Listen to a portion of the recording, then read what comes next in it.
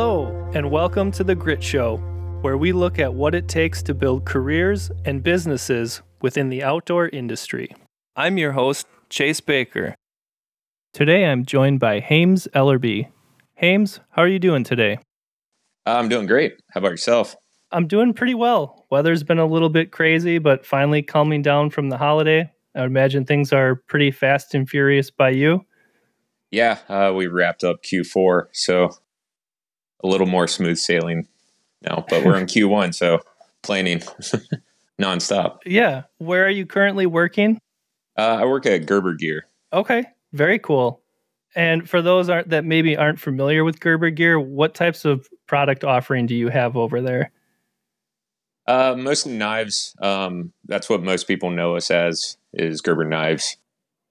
But a while back, we became Gerber Gear, and we're multi-tools knives, fixed blades, folding knives, kind of survivalist overlanding tools, such as shovels, some saws, and some future products that are coming out to make us a bit more of a holistic outdoor brand. Okay, very cool. I can't really discuss too much. Yeah, I'm sure there's plenty of non-disclosure stuff you can't get into there.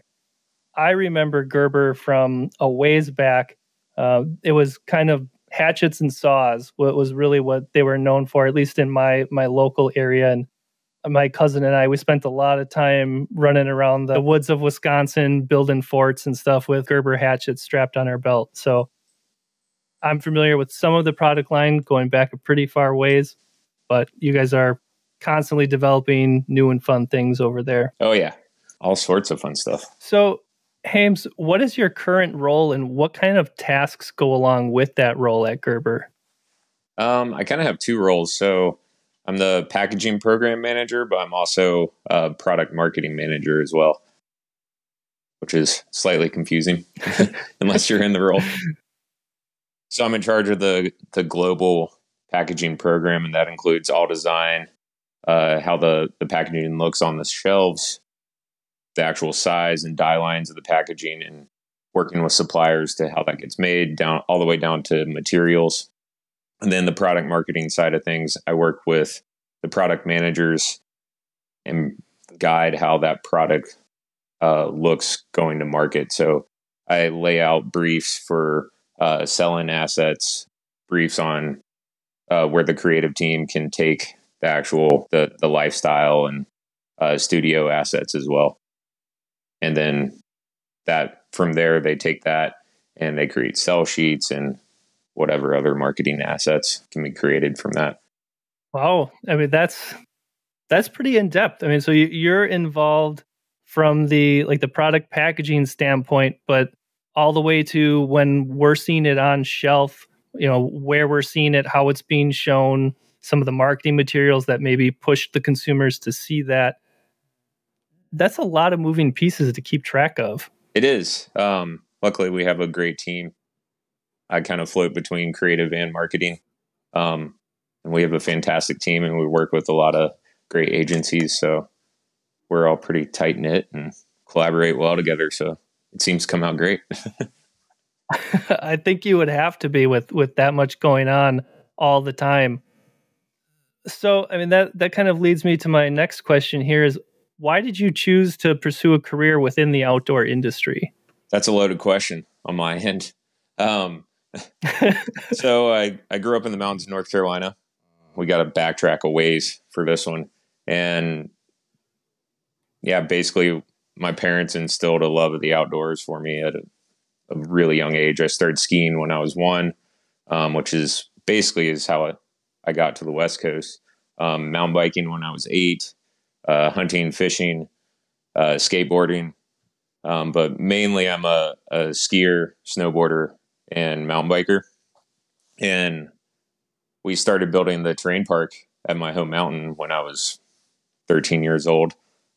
And I parlayed that into ski sponsorships for freestyle skiing, so terrain parks, things along those lines, and moved west to Lake Tahoe. And right around, that was after undergrad. And right around, basically after being about a year out there, of chasing the ski dream. I gotten a job as a terrain park supervisor at Boreal. Okay. And I was making a lot of marketing videos, which is now called Woodward Tahoe, a little bit different now. And I didn't see my ski career blossoming as I was getting older. And people were learning tricks that I just couldn't do. So I saw an opportunity to go on the ski resort operations side of things and progress my career that way. And so from there, I stayed with Boreal and got promoted to Mount Bachelor as the terrain park and youth marketing manager there, and just kind of blossomed from there. And then had a slight career shift because I decided to go to grad school in 2016. Okay. And making a little bit of a pivot there. Yeah. There was freelance work in between the ski industry and grad school. And I always wanted to get my master's, and then I wanted to get back because I was doing freelance within the outdoor industry. And I just wanted to get back working for a brand full time, and an opportunity arose at Gerber, and here I am. So, okay. Long story. I was kind of born into it, I guess. This is the simple answer. No, that's an interesting path. I think a lot of folks end up sort of making a pivot into the outdoor industry, or at least that's my theory, that not a whole lot of us just dive right in straight out of college. Maybe some do. To me, it's interesting that you have background within kind of that athletic sponsorship team from early on, because that was like pro staff or field staff, as a lot of folks are calling it these days. That was kind of the early version of that, where stuff was very kind of off the books. Nothing was on paper or formal. You maybe got some deals and some dollars here and there, but you're going to be really familiar with what it means to operate within some of those pro staff, field staff spaces from kind of a hands-on perspective. So it's kind of interesting that you moved from that into a more professional side of things.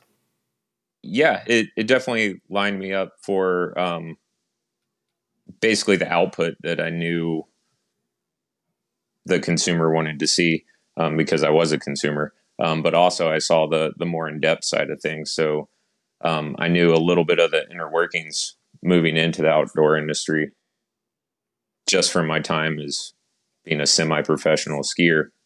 But I also managed athletes once I moved to the resort side of things. So I managed the teams, and I knew what we wanted to get from them as well as what they needed from us. And so it was a lot easier of a relationship. Sure. As far as that, and conveying to the consumer what they would like and what we would like in return, and being successful at that. Yeah, I don't think too many people have experience kind of on both sides of the coin like that, right? To have been kind of in the trenches, doing the legwork on the pro staff stuff, or to be on the marketing side, trying to get your deliverables, trying to keep the team moving in the right direction. That's a great advantage. Yeah, it definitely set me up for success, and it's been fun so far. So if any of our listeners wanted to find a similar role, let's say they're interested in product packaging or marketing products that they've done work on, what kind of steps might somebody take to get into a similar role without having to go the snowboard ski career and then, through the masters? What might be a more direct route for someone? So it all comes down to connections from my perspective. And that's kind of how I landed at Gerber. The ski industry and the snowboard industry is a really small industry. Same with biking. And I've worked very closely within those. And when I was working freelance, I was mainly video and photo. And within that, you just become friends with people. And I had helped out a studio that kind of my photography mentor co-owned at the time, and now he's solo.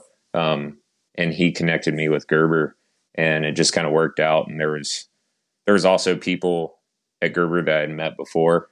And so it's working those connections is the best way to progress. That's interesting. So it's not as though you answered a help wanted ad. No. And like sent them your LinkedIn profile. Like it was friend of a friend type of situation. Yeah, I inquired with my mentor, my photo mentor. His name's Mark Welsh, and he said that Gerber was looking for this particular role, and he thought I would be a great fit within the team at Gerber, but also just my skill set, creating decks and briefs and selling assets, things along those lines.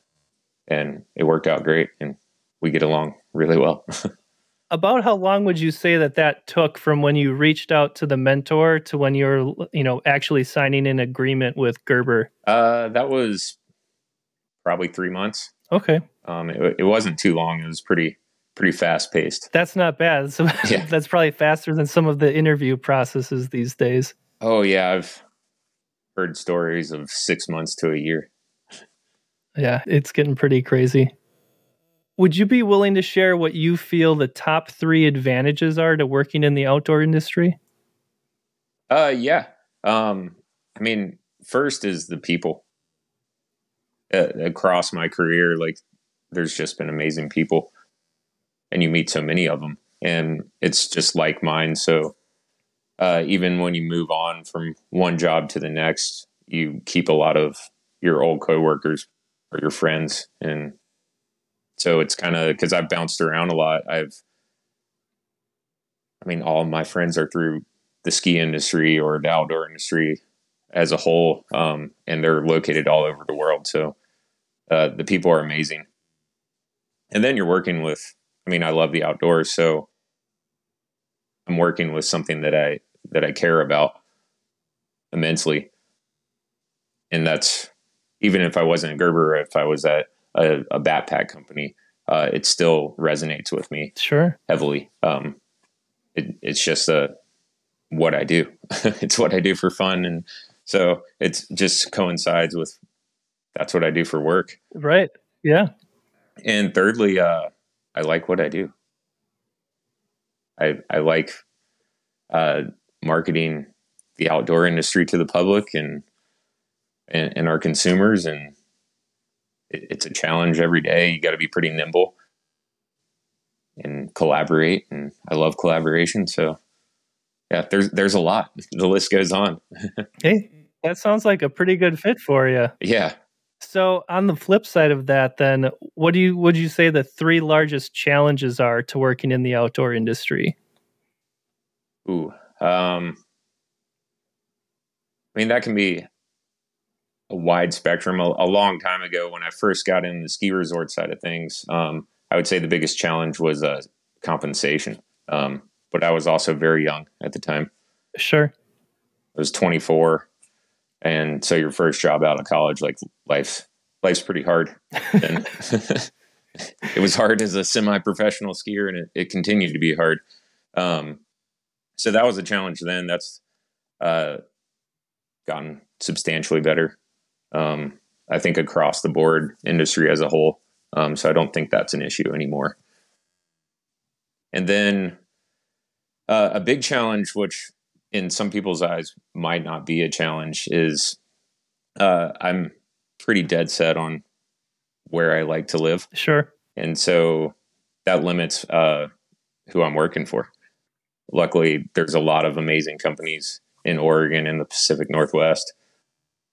And so that works out well for me. But there's a lot of companies based in Southern California, Texas. And so you have to be willing to move to those places, or willing to stick to one place. Because I've turned down jobs that I would have loved like years ago, but they're in Southern California, and I'm not a city guy. So do you see any leaning toward more folks going remote or allowing remote work? If you would take a job in Texas, or would they let you work remotely yet? I think COVID switched that up a lot.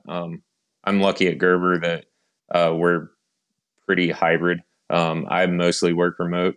I go into the office 1 to 2 days a week. It's just kind of whatever as needed, basically, what meetings are going on. I work with product managers very closely, so I try to make it in 1 day a week to hang out with them.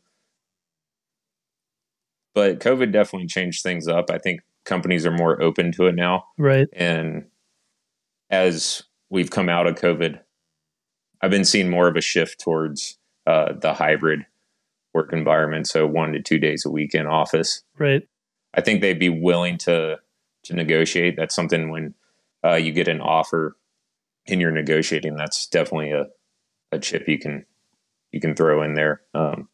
Like you can maybe take their offer salary wise, but work full remote instead of asking for more salary Sure. or more vacation. Yeah. It's just a bargaining chip. So Yeah, that's a good point. but there aren't too many. Yeah, I don't really see any negatives really. Yeah. Yeah, just kind of choosing where you want to live. Well, Yeah. that means you're in the right space, right? Yeah. Cool. Well, I don't want to get you in any trouble here. So if there's NDA stuff, feel free to skip that. But are there any projects that you can tell us about that you found that, you're especially proud of or that were highly successful at Gerber? At Gerber, essentially right when I started, in massive collaboration across the board. So, this is speaking even well above the outdoor industry. So we work with numerous retailers, as do so many companies, and Walmart, especially since Amazon's come around, has shifted their business model to be more like Amazon, but they're still Walmart. And kind of as they go, retail goes. And so when I came on, Walmart had decided to, you should be seeing this in stores now, put all their RFID chips on all their products. And that's not really so much consumer facing as it is more logistics on their end of things. And it's a massive undertaking, to take all the packaging that we give them, all the products, all the SKUs, and create RFID chips. so they can keep inventory better, things along those lines. And it was, Fiskars is our parent company. And so we were working closely with a massive group at Fiskars, as well as a massive group at Gerber. And I was the project lead on that. And it was an incredibly tight deadline. And I actually haven't been at Gerber too long. I've been there about 10 months. And this was basically within my first month. So it was like, wow, hit the ground running. And yeah, we came together. The deadline was, we had to have items in store September 1st. And we started it in April, basically. So that's a crazy tight turnaround. And it's not as though Gerber has 2 SKUs or 3 SKUs to do that on. Yeah, we had quite a few, and then it's we had to source the RFID chips because it's something that we haven't done in the past. All the way down to we were also updated some packaging materials while we were doing that, killing 2 birds with 1 stone. And then there was supply. Supply, sourcing, the product team, myself, marketing, because we had to make sure, like, how is it going to look on the shelves? How are we going to advertise this? Because it's something that when you see it on the packaging, it's, what is this? So we had to change the design. Designers came in to play. So it's a massive undertaking, and it was successful. Walmart's super happy. So, and all in a few months. Yeah, it was. We literally got that done within. It was a very busy couple months. I think it was 2.5 months, and we figured it all out. And then it had to be created from there. And so, and we also had to repackage items that were at our warehouse. So basically, we had to order all the packaging. Once we completed it on the back end of things, and order all the packaging, get things, new product packaged and old product switched into the new packaging and shipped. That sounds like quite the undertaking early in your time there. It was, yeah, maybe possibly stressful at times. No, it's never stressful. Which is a perfect segue into my next question for you. Is there anything that you've noticed about the outdoor industry specifically that might make it unique from other industries? Um, Maybe something that people wouldn't guess from the outside? I I mean, I can't speak to other industries because I'm not experienced in them, but there's so many passionate people in the outdoor industry. Everybody's who's in the industry participates in some way, shape, or form, whether that be hunting, fishing, biking, surfing, whatever, because the outdoor industry is such a massive umbrella. That's what I would say. I'm not sure if like lawyers are passionate. I would assume they are. You never know. The few that I've worked with are, but yeah, it's a very passionate industry, and there's we like to work and play, and so that's always a nice balance within the industry. That a lot of times there's a like we'll go out and we'll go hiking or biking and have beers afterwards, and it's like a team building day. Right. And I think you make a good Yeah, point that most of the people involved in the space are passionate about the space, whereas I'm sure there's plenty of industries that other people are passionate about as well, but there's lots of things that people do because there's money in it. NFTs are yeah, probably a great example of people that were maybe not passionate about art, but were passionate about making money quick. And the outdoor industry does not seem to have a whole lot of that. Maybe some. yeah. I would say. I mean, if you compare industries, I'm sure we're not anywhere close to the same pay as tech. Right. That's such a I've heard salaries in the tech industry. I'm like, whoa, that's wow. But it's also a sacrifice you make that I can't really relate to tech. So for me, it's hard to wrap my mind around, like, especially from a marketing side. I'm sure I could, but it wouldn't come as easily Sure. as it does in the outdoor industry because it's not something that I'm passionate about. It's something I use. I have an iPhone. It has apps on it. They're just like tools. Like Instagram's a marketing tool. Right. Safari or Chrome or whichever browser you use, that's your board tool or your shopping tool. So that's not something I'm passionate about versus the outdoor industry. It's set. And I think it's that way for everybody in the outdoor industry. It's just so easy to relate. And so you care a lot about it. And just the ideas flow a lot better. Okay.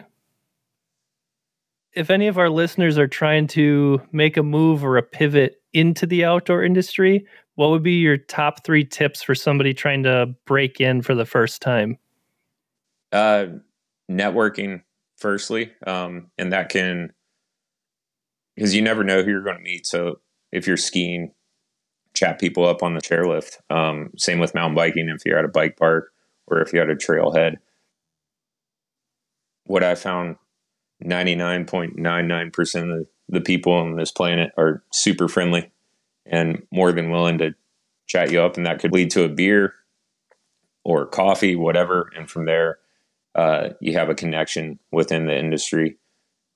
Or there's like Base Camp. It's kind of a recruiting social media type thing. Mm-hmm. I can't remember their URL, but they have a Facebook page. They post job listings all the time, but it's also like a community. Introduce yourself on there and post your resume. Happens all the time. There's recruiters on there, but there's also a lot of people in the outdoor industry on there, and you can just chat them up on there, and you create virtual connections through that. Um, Other than that, just keep plugging away. Like, don't give up. Keep applying for jobs. Like, getting a job, it takes time. You'll send out 400 applications and have 3 interviews from that. That's just kind of how the world works. And that's usually because most jobs out there are posted, and because of legal reasons, they already have a candidate in mind. And so they have to post it. You have so many few interviews because they're posting those internally first, or they have candidates in mind. And so a lot of those postings you see, unless they've been there for a few months, are most likely they've found somebody.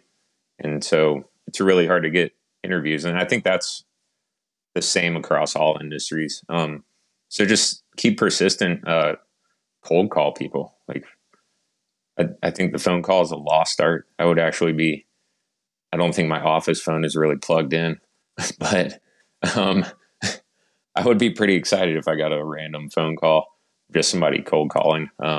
It's a lot more personable than an email, and you can get a better idea for who that person is.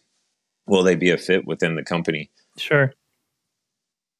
Are they passionate? Do they really care about this? Or are they just looking for their next job? Or are they not a fit? You can kind of get a lot from that. And it shows a lot of initiative and just ambition to call somebody rather than email. Yeah. I see a lot of individuals that seem to get discouraged. They find kind of a dream listing or something that they think would be a perfect fit for themselves. They apply to it. Maybe they apply to a handful of other places, but then they don't hear anything back. And then, then they're not sure where to go. So when you say something like, turning in 300, 400 applications, I think that really speaks to the level of work and commitment that somebody needs to make. That, like, do you really want to work in the outdoor space, or do you think it would be fun to like post to Instagram from your tent, once a week type of thing?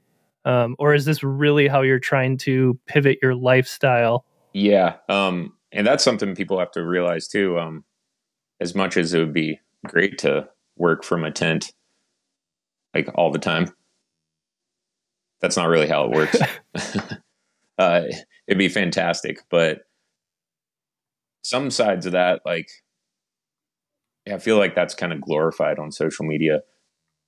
Like photo shoots, you might be camping, but it's 18-hour days, really long days working. And you're there for maybe 3 days on a shoot. And then you go back and this is from my time as a freelance photographer. And then you're editing 10,000 photos. It depends on what the deliverables are. And so you're in the edit cave for a week and you barely see daylight. So there's a lot of... Yeah, definitely. Yeah.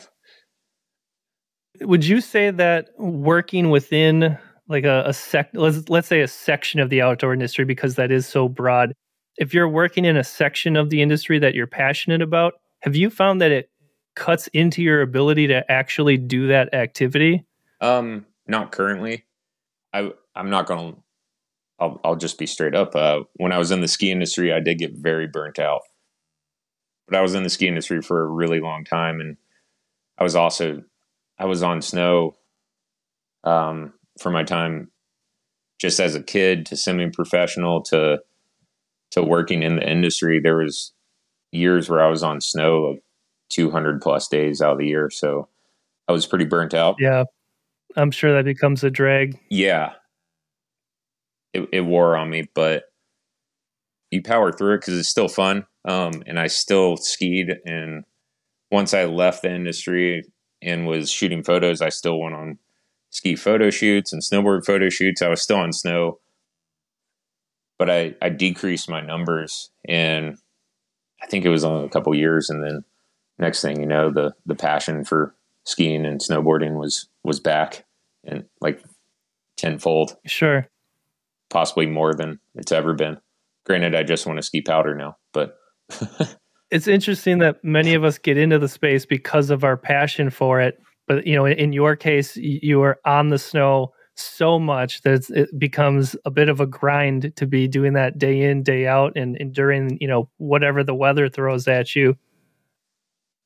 It's been my experience these last few years that if I'm serving, whether that be fishing, hunting, archery, hiking, whatever time of year is in season, like that's the activity I cannot do because that's the selling season for that activity. Yeah. So if the fish are biting, I'm probably not on the water fishing much of the season because I'm busy making ads promoting the brands that are trying to make use of that season. Exactly. and that's a little bit difficult here and there, but it's also finding a balance. It's also why I love mountain biking and love fishing. There's all these things that I can do to help not be burned out. Yeah. I like to diversify my portfolio, I guess, with outdoor activities. It probably helps that you're not having to spend your entire year on the snow, working with Gerber. It's in the space that you're passionate about, but you're not having to do that physical activity day in, day out. Exactly. But if I was to speak to my younger self, I would tell him to probably not work as much. I worked some crazy hours just because I loved it so much back then. I would tell myself to take breaks and go on vacations, things that most sane people do that aren't in their early 20s, and like all of us are in our early 20s, just kind of kooks and trying to make it. It can be tough to do that if you're young and hungry. It can be tough because you've got the energy to put in those hours. Exactly. And you probably don't have a whole lot of responsibilities otherwise. Yeah, and you want to make it. You're so hungry and ambitious, and yeah, you just got to be able to step back, take a breather. Well, I think that covers the bulk of my questions. If I have just one more for you in closing here. Yeah. And just if you have any predictions for just where the outdoor industry is headed in the coming years, do you think we're going to continue to see the growth that we saw in 19 and 20 and a little bit in 21 here? That's a good question. It's something we actually talk about quite a bit, and it's something I observe a lot. I don't think we're going to see the exponential growth that we saw in the outdoor boom. I don't think that's sustainable. One, for the outdoors, and two, we're already seeing it as an industry. There's a dip because there was such a massive rise. I think the bike industry grew something crazy in a year, like 800%, which is, I don't even think there's enough trails to sustain that many mountain bikers. Yeah, so I think we're seeing it level out.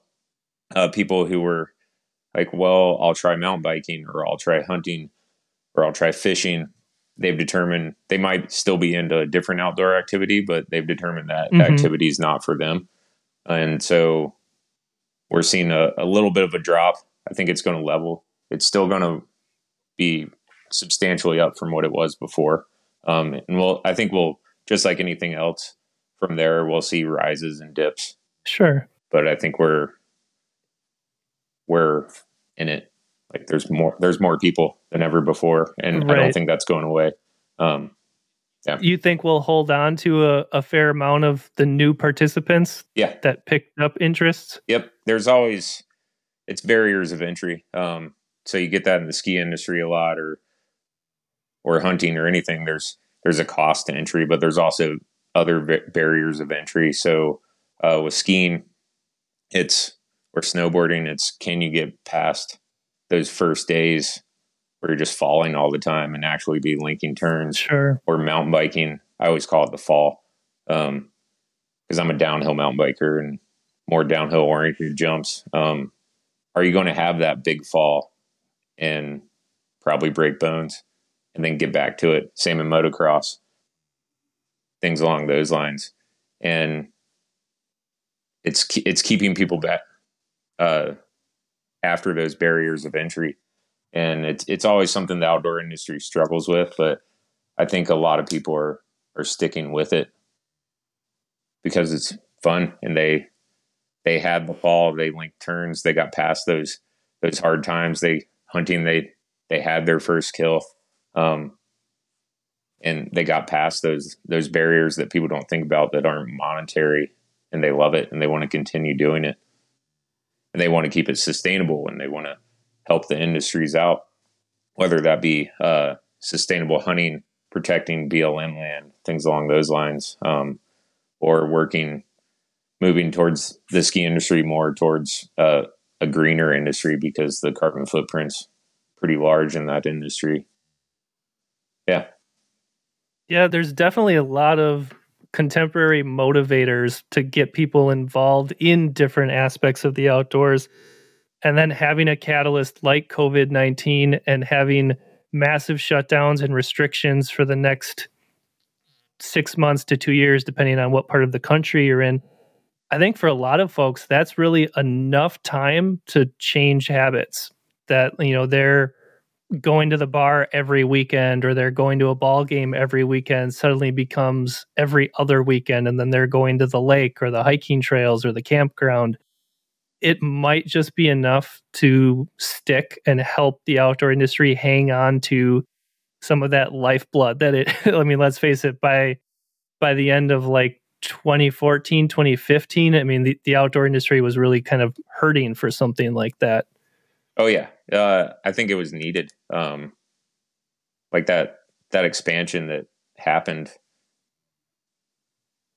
I mean, yeah, it breathed new life into the entire industry. And I think we're seeing better products coming out, more diverse products, more entry level products, all the way up to more advanced products. So you're just seeing better research because there's more people there and there's more assets and more money to complete that research and execute it. Absolutely. The advancements in women's lines the last couple of years and even into like plus size sizing and stuff really has made leaps and bounds from what it was.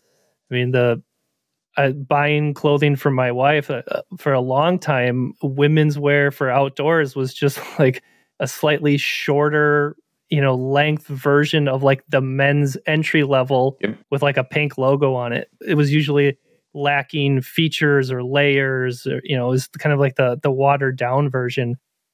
And now we're seeing brands like DSG come onto the scene where it's as good as the menswear with all the bells and whistles that people would want on it. Yeah, it's been awesome to watch on that side of things. It's more, trying to think the right wording. I mean, women are making products for women now, versus I'm not really sure what was before. But events like there's Red Bull Formation, it's a mountain biking event. It's basically the same, similar to Red Bull Rampage, but it's put on by Katie Holden, who works for Red Bull and used to ride for Giant. But she created this event that's for women by women, and it's not being forced by people that don't really understand. And then there's better products coming out that are catered to, like, as you mentioned, they aren't just pink. Yeah, the pink, a pink version of the boys, or the youth version of it. That's what it was for a long time. And I think, to your point, there was not enough female decision makers involved in those roles. But I think the last few years we are seeing more and more people being connected. It goes back to what you were initially saying about the outdoor industry being centered around very passionate people. And I think we're finally starting to see people with the right passion being put into the right roles. And that we're starting to see these innovations for, all different levels of inclusion, but in a way that it's designed by the audience for the audience, right? That it's women's wear from a women's point of view, instead of what's, some gentleman thought should have a pink logo on it. Yeah, it was very male dominated before, and it's nice to see that. I mean, it still is, but just across the board, inclusivity is coming around, and you see it in every outdoor sport, and it's pretty awesome to see, personally, breaking down those barriers that. Yeah, I mean, that's. I don't really know where they're there in the first place. I mean, the outdoors has always been just sort of coming back to yourself. I mean, there's always that camaraderie, but we get out into the outdoors to kind of get away from it all, right? And I think that's a pretty universal feeling, no matter what your background is, that to escape kind of the daily grind, whether that be skiing, biking, camping, getting away from the hustle and bustle of it all. I think everybody can relate to that. Exactly. And it's the best. People like it. And there needs to be more. Everybody should enjoy the outdoors. So before I let you go here, is there anything new or exciting that you can give us a peek at from Gerber? Anything you can tease us on without getting in trouble? Ooh. So we have some camping knives out there currently and camping products.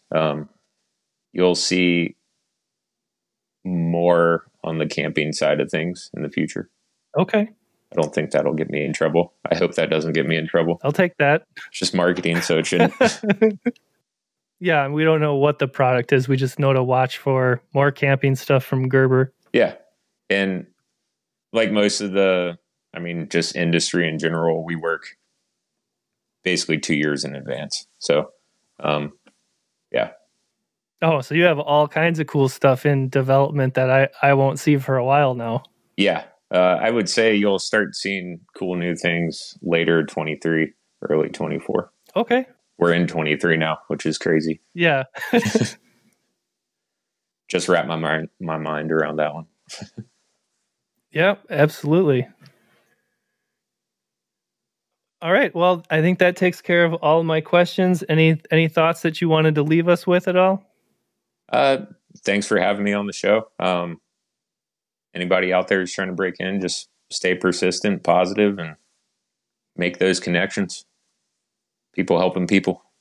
Thanks so much for joining us today, Hames. I really appreciate your time. Yeah, thanks for having me. Have a good day. You too.